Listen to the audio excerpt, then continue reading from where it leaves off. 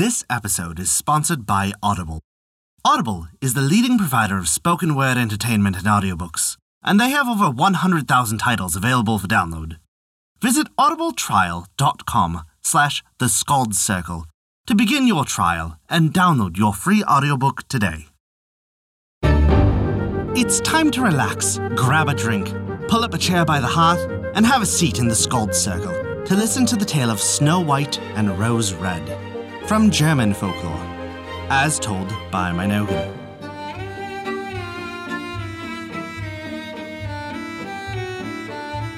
Before we begin our story, we wanted to remind you that we release new tales for free every week. Our shorter tales release on Wednesdays, and our longer chapter stories release on every other Saturday. Find out where you can hear them on our website at thescaldcircle.com. And be certain to subscribe to us on Apple Podcasts, Google Podcasts, Podbean, Spotify, or whatever your favorite podcast app is. That way, you'll never miss out on one of our enchanting tales from around the world. Now then, without further ado, this is Snow White and Rose Red. A poor widow once lived in a little cottage. In front of the cottage was a garden, in which there were growing 2 rose trees. One of these bore white roses, and the other red. She had 2 children who resembled the rose trees. One was called Snow White, and the other Rose Red. And they were as religious and loving, busy and untiring as any 2 children ever were. Snow White was more gentle and quieter than her sister, who liked better skipping about the fields, seeking flowers, and catching summer birds, while Snow White stayed at home with her mother, either helping her in her work, or, when that was done, reading aloud. The 2 children had the greatest affection for each other.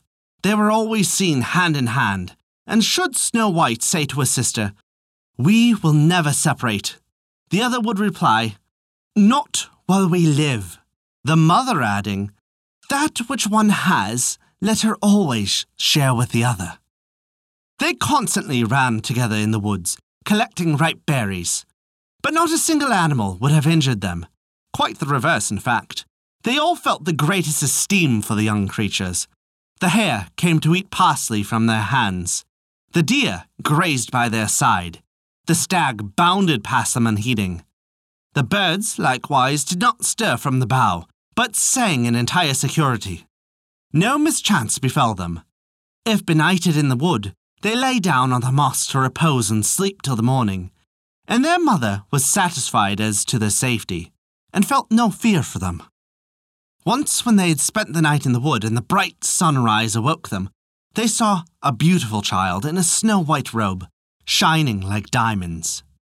Sitting close to the spot where they had reposed, she arose when they opened their eyes and looked kindly at them, but said no word, and passed from their sight into the wood. When the children looked around, they saw that they had been sleeping on the edge of a precipice, and would have surely have fallen over if they had gone forward 2 steps further in the darkness.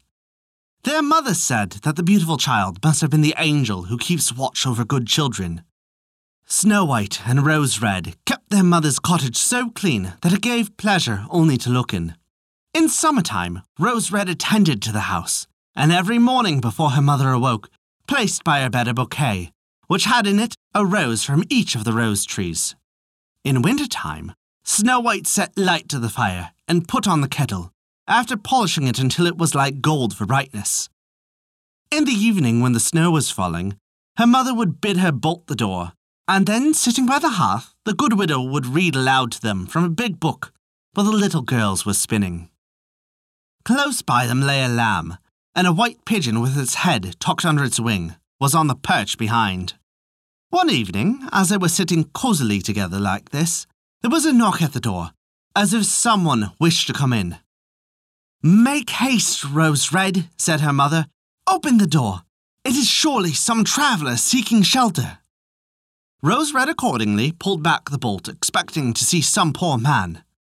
But it was nothing of the kind.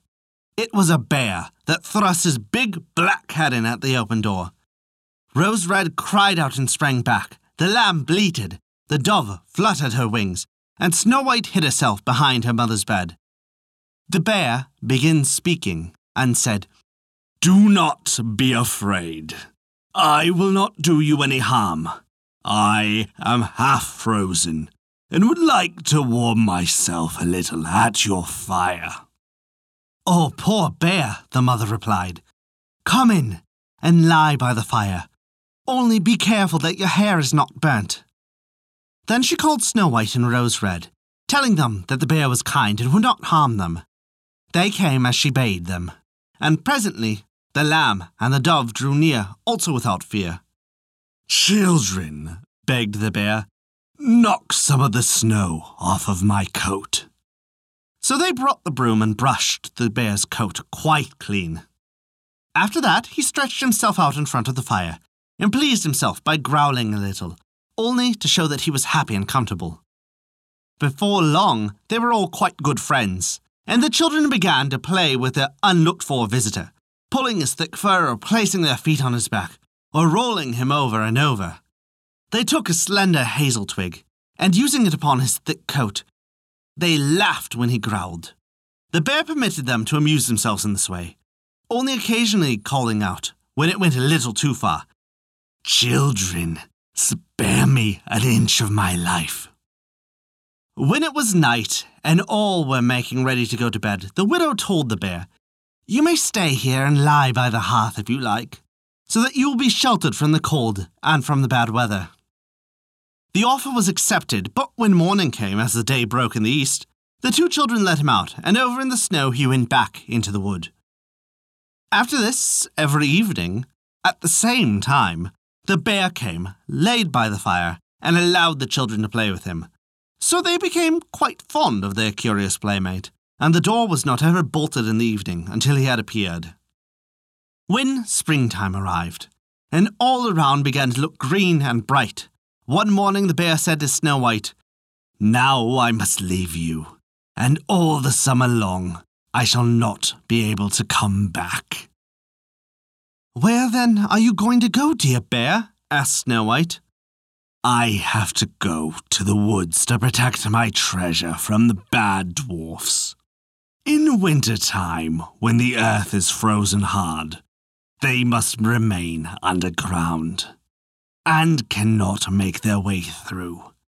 But now that the sunshine has thawed the earth, they can come to the surface, and whatever gets into their hands or is brought to their caves seldom, if ever, sees daylight again." Snow White was very sad when she said goodbye to the good-natured beasts and unfastened the door, that he might go. But in going out, he was caught by a hook in the lintel, and a scrap of his fur being torn, Snow White thought that there was something shining like gold through the rent.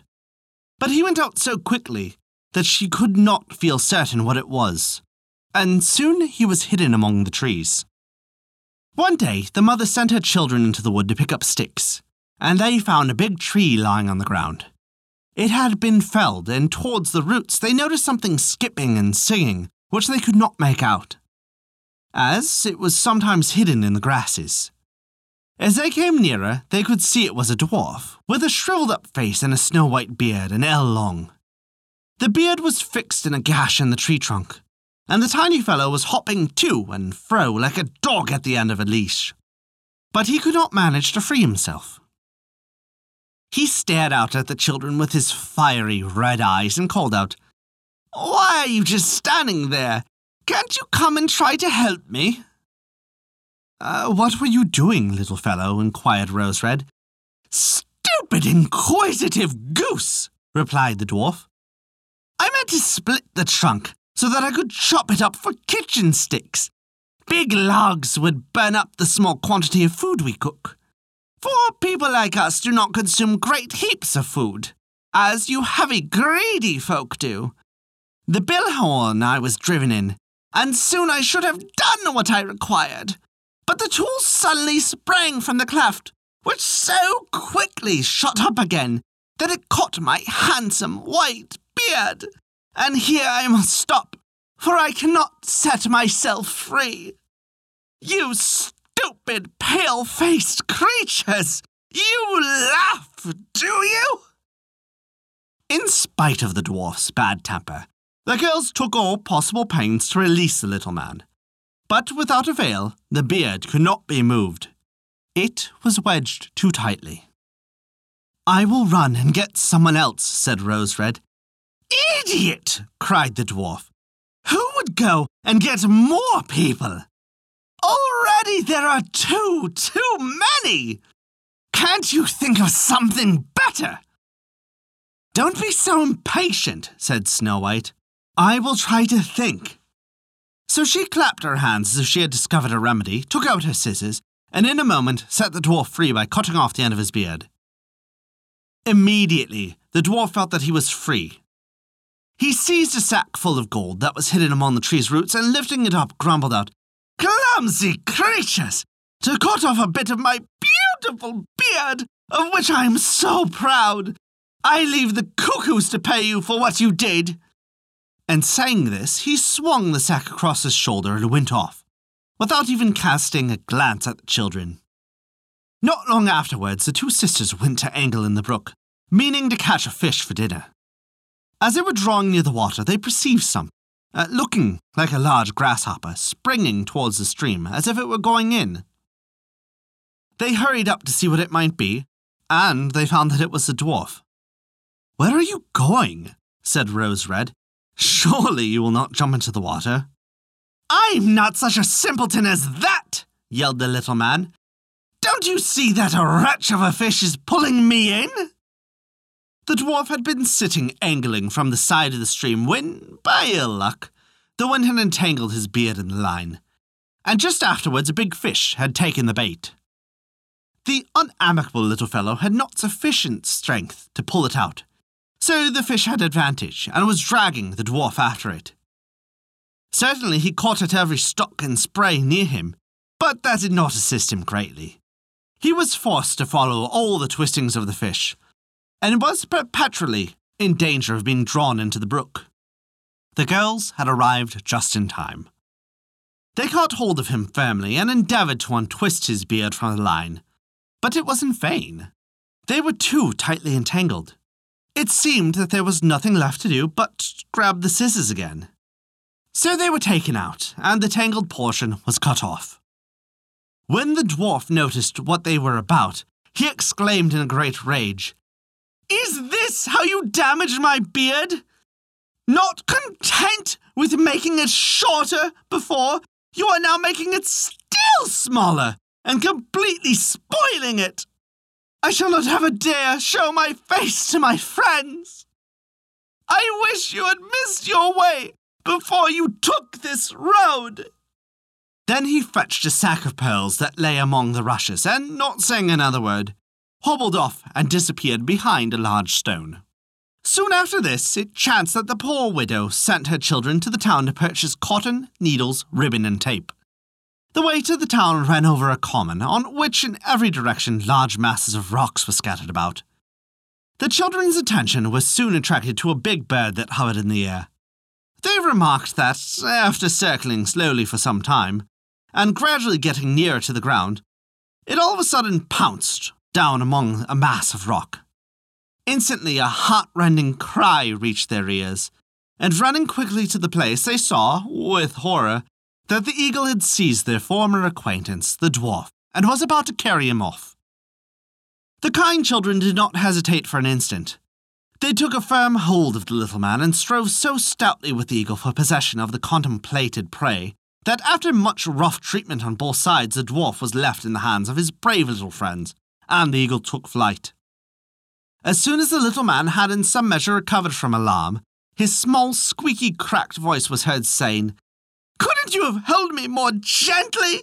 See my little coat! You have rent and damaged it in a fine manner! You clumsy, officious things!" Then he picked up a sack of jewels and slipped out of sight behind a piece of rock. The maidens, by this time, were quite used to this ungrateful, ungracious way. So they took no notice of it, but went on their way, made their purchases, and then they were ready to return to their happy home. On the way home, suddenly, once more, they ran across their dwarf friend. Upon a clear space he had turned out his sack of jewels so that he could count and admire them, for he had not imagined that anybody would at so late an hour be coming across the common. The setting sun was shining upon the brilliant stones, and their changing hues and sparkling rays caused the children to pause and admire them also.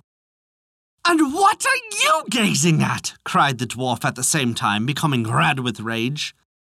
"And what are you standing there for, making ugly faces?" It is probable that he might have proceeded in the same complimentary manner, but suddenly a great growl was heard near them, and a big black bear joined the party. Up jumped the dwarf in extremest terror, but he could not get to his hiding place. The bear was too close to him, so he cried out in very evident anguish, "Dear Mr. Bear, forgive me, I pray. I will render to you all of my treasure. Just see those precious stones lying there. Grant me my life. What would you do with such an insignificant little fellow? You would not notice me between your teeth. See, though, those 2 children. They would be delectable morsels, and are as plump as partridges. I beg of you to take them instead of me, good Mr. Bear, and let me go." But the bear would not be moved by his speeches. He gave the ill-disposed creature a blow with his paw, and he lay lifeless on the ground. Meanwhile, the maidens were running away, making off for home as well as they could. But all of a sudden, they were stopped by a well-known voice that called out, "Snow White, Rose Red, stay, do not fear. I will accompany you." The bear quickly came towards them, but as he had reached their side, suddenly the bearskin slipped to the ground. And there before them was standing a handsome man, completely garmented in gold, who said, "I am a king's son who was enchanted by the wicked dwarf lying over there. He stole my treasure and compelled me to roam the woods transformed into a big bear until his death should set me free. Therefore, he has only received a well-deserved punishment." Sometime afterwards, Snow White married the prince and Rose Red his brother, and they shared between them the enormous treasure which the dwarf had collected in his cave. The old mother spent many happy years with her children, and they lived happily together. And that is the story of Snow White and Rose Red from German folklore. Thank you for listening to our story. If you enjoyed it, we recommend taking a look at our Patreon page as noted in the description below. You can earn great rewards while also supporting us to keep these stories alive for future generations to come. Also remember to subscribe to us on your podcast application and leave us a 5-star rating if you enjoyed the story. A special thank you to Kat for their support this month. Without your contribution, we wouldn't be able to continue these stories, and we truly appreciate it. Visit thescaldcircle.com to stay up to date with all of our current events, news, and much more. Not only that, but you can also visit our story archive of every tale we have told. It's sorted by origin and region for the convenience of your listening pleasure. Thank you for listening to our story. Don't forget, this episode is sponsored by Audible, the leading provider of spoken word entertainment and audiobooks. While this story is over, you can still visit audibletrial.com/thescaldcircle to begin your trial and download your free audiobook today. Let us know what you've listened to recently on Audible via our Facebook page. We're always looking for new recommendations.